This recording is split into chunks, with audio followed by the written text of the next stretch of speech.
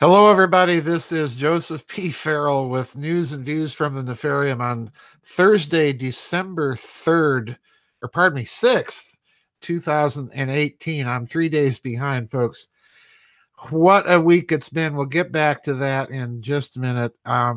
There to me is just something absolutely unbelievable that appeared in the New York Times. But as I say, we'll get back to that. Don't forget a couple of announcements. We do have a vid chat again tomorrow on Friday.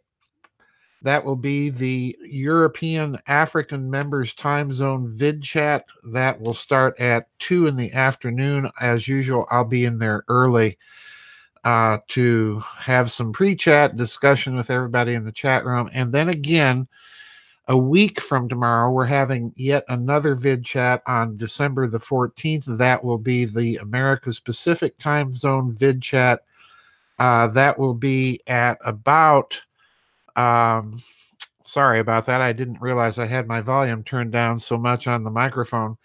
That will be again at 6:30. I've been starting those vid chats, evening vid chats earlier to make sure that we get through everything. We had a big vid chat last Friday with lots of questions. So please get your questions in for tomorrow's vid chat.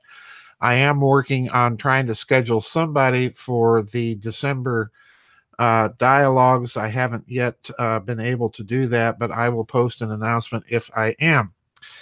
And here we go. It's been quite a week. I mean to tell you, we had, of course, the G20 meeting. We had Chancellor Angela Merkel's plane. Let's call it Luftwaffe Ein. I don't know what they call the German version of Air Force One. So that had to return. Apparently, there was a massive systems failure with their electrical systems. Again, I was tempted to comment about that, although I did not. Either someone is trying to send the chancellor messages or trying to keep her away from the G20, or maybe she just didn't want to go, or I don't know, or maybe it's a simple matter of don't fly an Airbus. I don't know. So that was going on. Then we had, of course, a contempt of Parliament vote in Great Britain, forcing the government to try to turn over all and make public all of its negotiating strategy and positions with the European Union for the Brexit.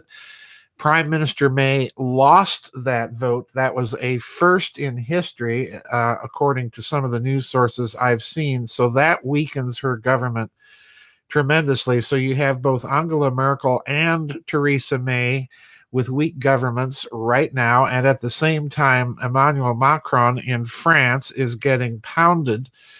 And that government is weak. And the only government that in Europe appears to have any sort of plan or program is Italy. So that's going on in Europe. And then, of course, we had the seismic event. That was very, very unusual. And it's looking even more and more unusual the more we get into it. But in spite of my temptation to want to talk about all of that, someone sent me this link to an op-ed piece in the New York Times that was written by the current president of the Ukraine. And yeah, folks, I say the Ukraine because that's the proper English. I don't care what the New York Times editorial board says. It's the Ukraine, like it's the Netherlands and the United Kingdom and the United States. But anyway, I'm picky. The Ukrainian president published an op-ed piece just yesterday in the New York Times, Petro Poroshenko, and it's titled, Putin Must Be Punished. Okay? Now, I read this thing in a mixture of shock and disbelief because there's so much here that boggles the mind. I don't even know where to begin, but I've picked out a few paragraphs from this op-ed piece, this letter that he wrote, and which the New York Times published. And it says this, quote, "The Ukrainian people will not watch as Russia continues its creeping annexation of our country. 4 years ago, in the aftermath of our revolution," now stop right there, folks.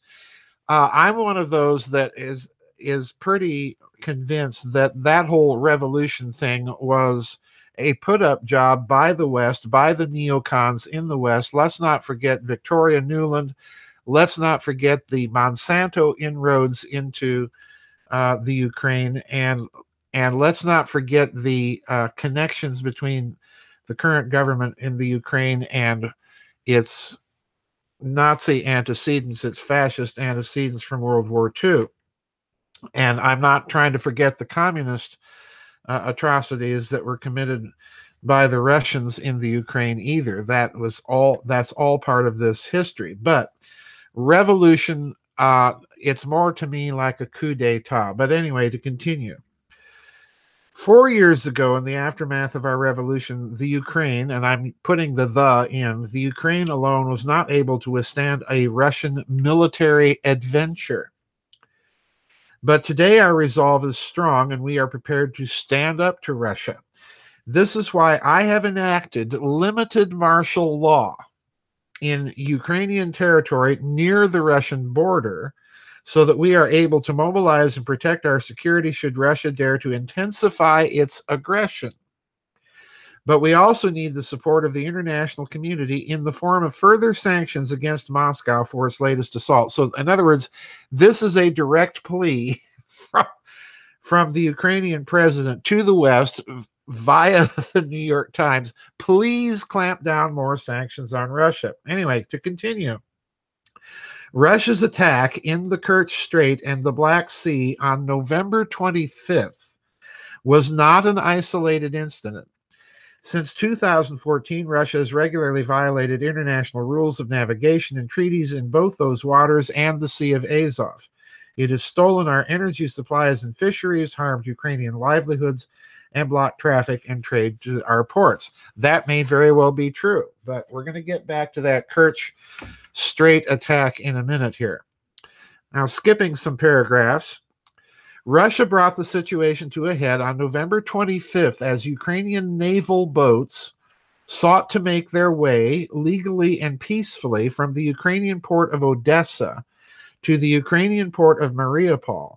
Let me make clear that despite Russia's typical efforts to distort the truth, Ukraine's ships never aggressed Russia's Navy, never opened fire despite being goaded, were attacked with gunfire and missiles, and were seized while sailing home in international waters. Now, I want to address this for a moment here. If you've read the Sakers coverage of this same incident, what the Saker points out is that in all previous situations where the Ukraine was sailing under the Kerch Strait Bridge into the Sea of Azov, they obtained permission from the Russian authorities to do so. This time they did not, and we'll get back to that. And the Russians did respond with some rather forceful military force to this situation where they did not in previous instances. And again, I will get back to what he thinks, and personally what I think may have been going on in that incident. Skipping yet another paragraph. The crisis continues with our servicemen and boats being held in Russian custody, hundreds of ships being blocked in the Sea of Azov, denied permission by the Russians to pass through the Kerch Strait. These are not just Ukrainian ships. They carry the flags of other countries, and they have been effectively commandeered by Russia. Again, big bad Russia commandeering all those ships. And again, I'm not going to dispute that this may be going on, but there's a reason why it may be going on. And again, we'll get back to that. How much more hostility will it take before the West's words of concern graduate into the hard currency in which the Kremlin trades strength? Russia has deployed chemical weapons in Britain, and no doubt he's referring to the Skripal case, which is a dodgy narrative at best. undertaken cyber attacks and hacking attempts across the West. Yes, we all know about the Russian collusion in the American elections. Apparently, they only colluded in half the election last time. Bombed civilians in Syria. The West hasn't done that, of course. Fomented a war in the eastern Ukraine that has caused more than 10,000 Ukrainian deaths and spread disinformation to confuse, anger, and frighten citizens around the world. Is now not the time to act. So, in other words, he wants something more than sanctions, it sounds to me. President Trump showed true leadership by canceling his meeting with Mr. Putin at the G20 in Argentina over Russia's seizing of Ukrainian ships and sailors. We have enjoyed tangible support from the White House and Congress, including defensive weapons, stronger sanctions, and more American energy supplies. Now, let's stop right there and recall something that goes all the way back to the collapse of the Soviet Union and the agreements, the gentlemen's agreements between then President George Herbert Walker Bush, recently deceased, of course, and the then General Secretary of the Communist Party of the Soviet Union, Mikhail Gorbachev. As the Soviet Union began to collapse, the West pledged, number one, it would not seek to integrate the Ukraine or any of the former Soviet republics into the NATO structure, which, of course, the West has done, breaking the agreement. And it would not seek to base or weaponize or sell weapons to these countries, which, again, the West has done. So, in other words, there is a little more history here that Mr. Poroshenko is leaving out. Continuing.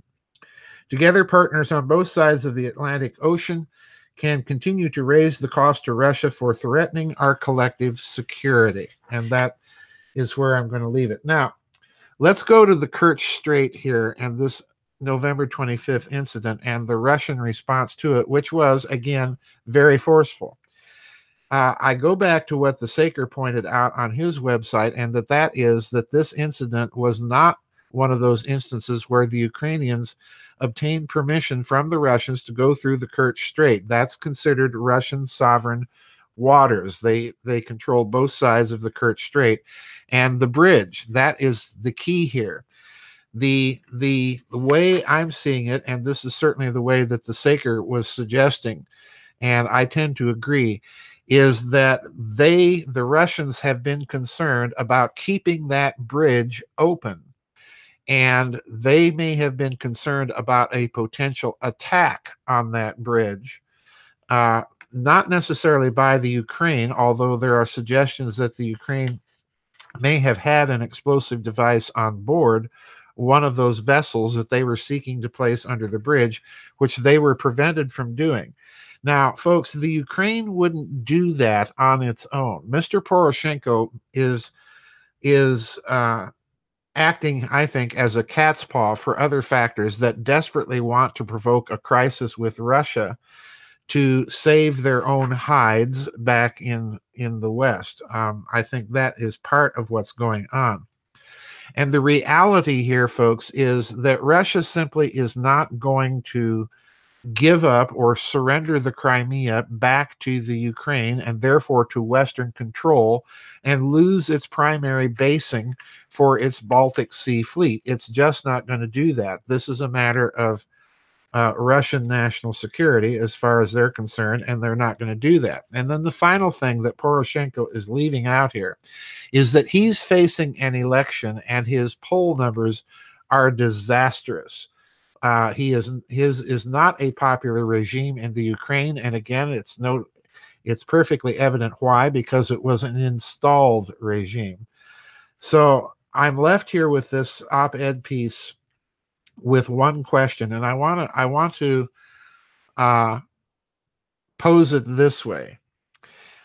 Since Poroshenko has decided to go public in the New York Times, I'm wondering if the courtesy of a reply is going to be extended to Mr. Putin to address this letter.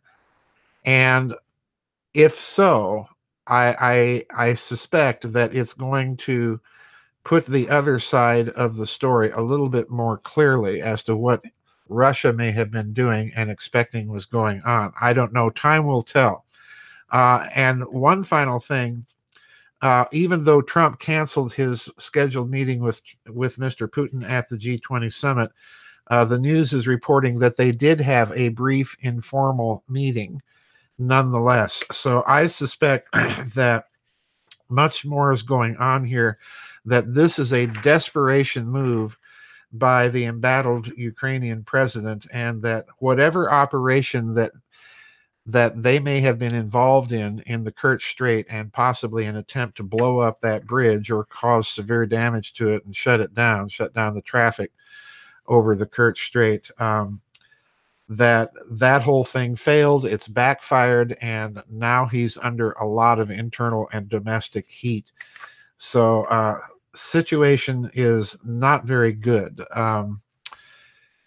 It's going to be interesting to see if there's going to be any reply from Mr. Putin. I suspect eventually there will be, although whether or not it will appear in the New York Times or in the Russian media or some other response, I suspect that we're going to see something. Anyway, that's my news and views for today. Very worrying developments in the Ukraine. And don't forget, we've got the vid chat tomorrow at 2 in the afternoon. Please get your questions in.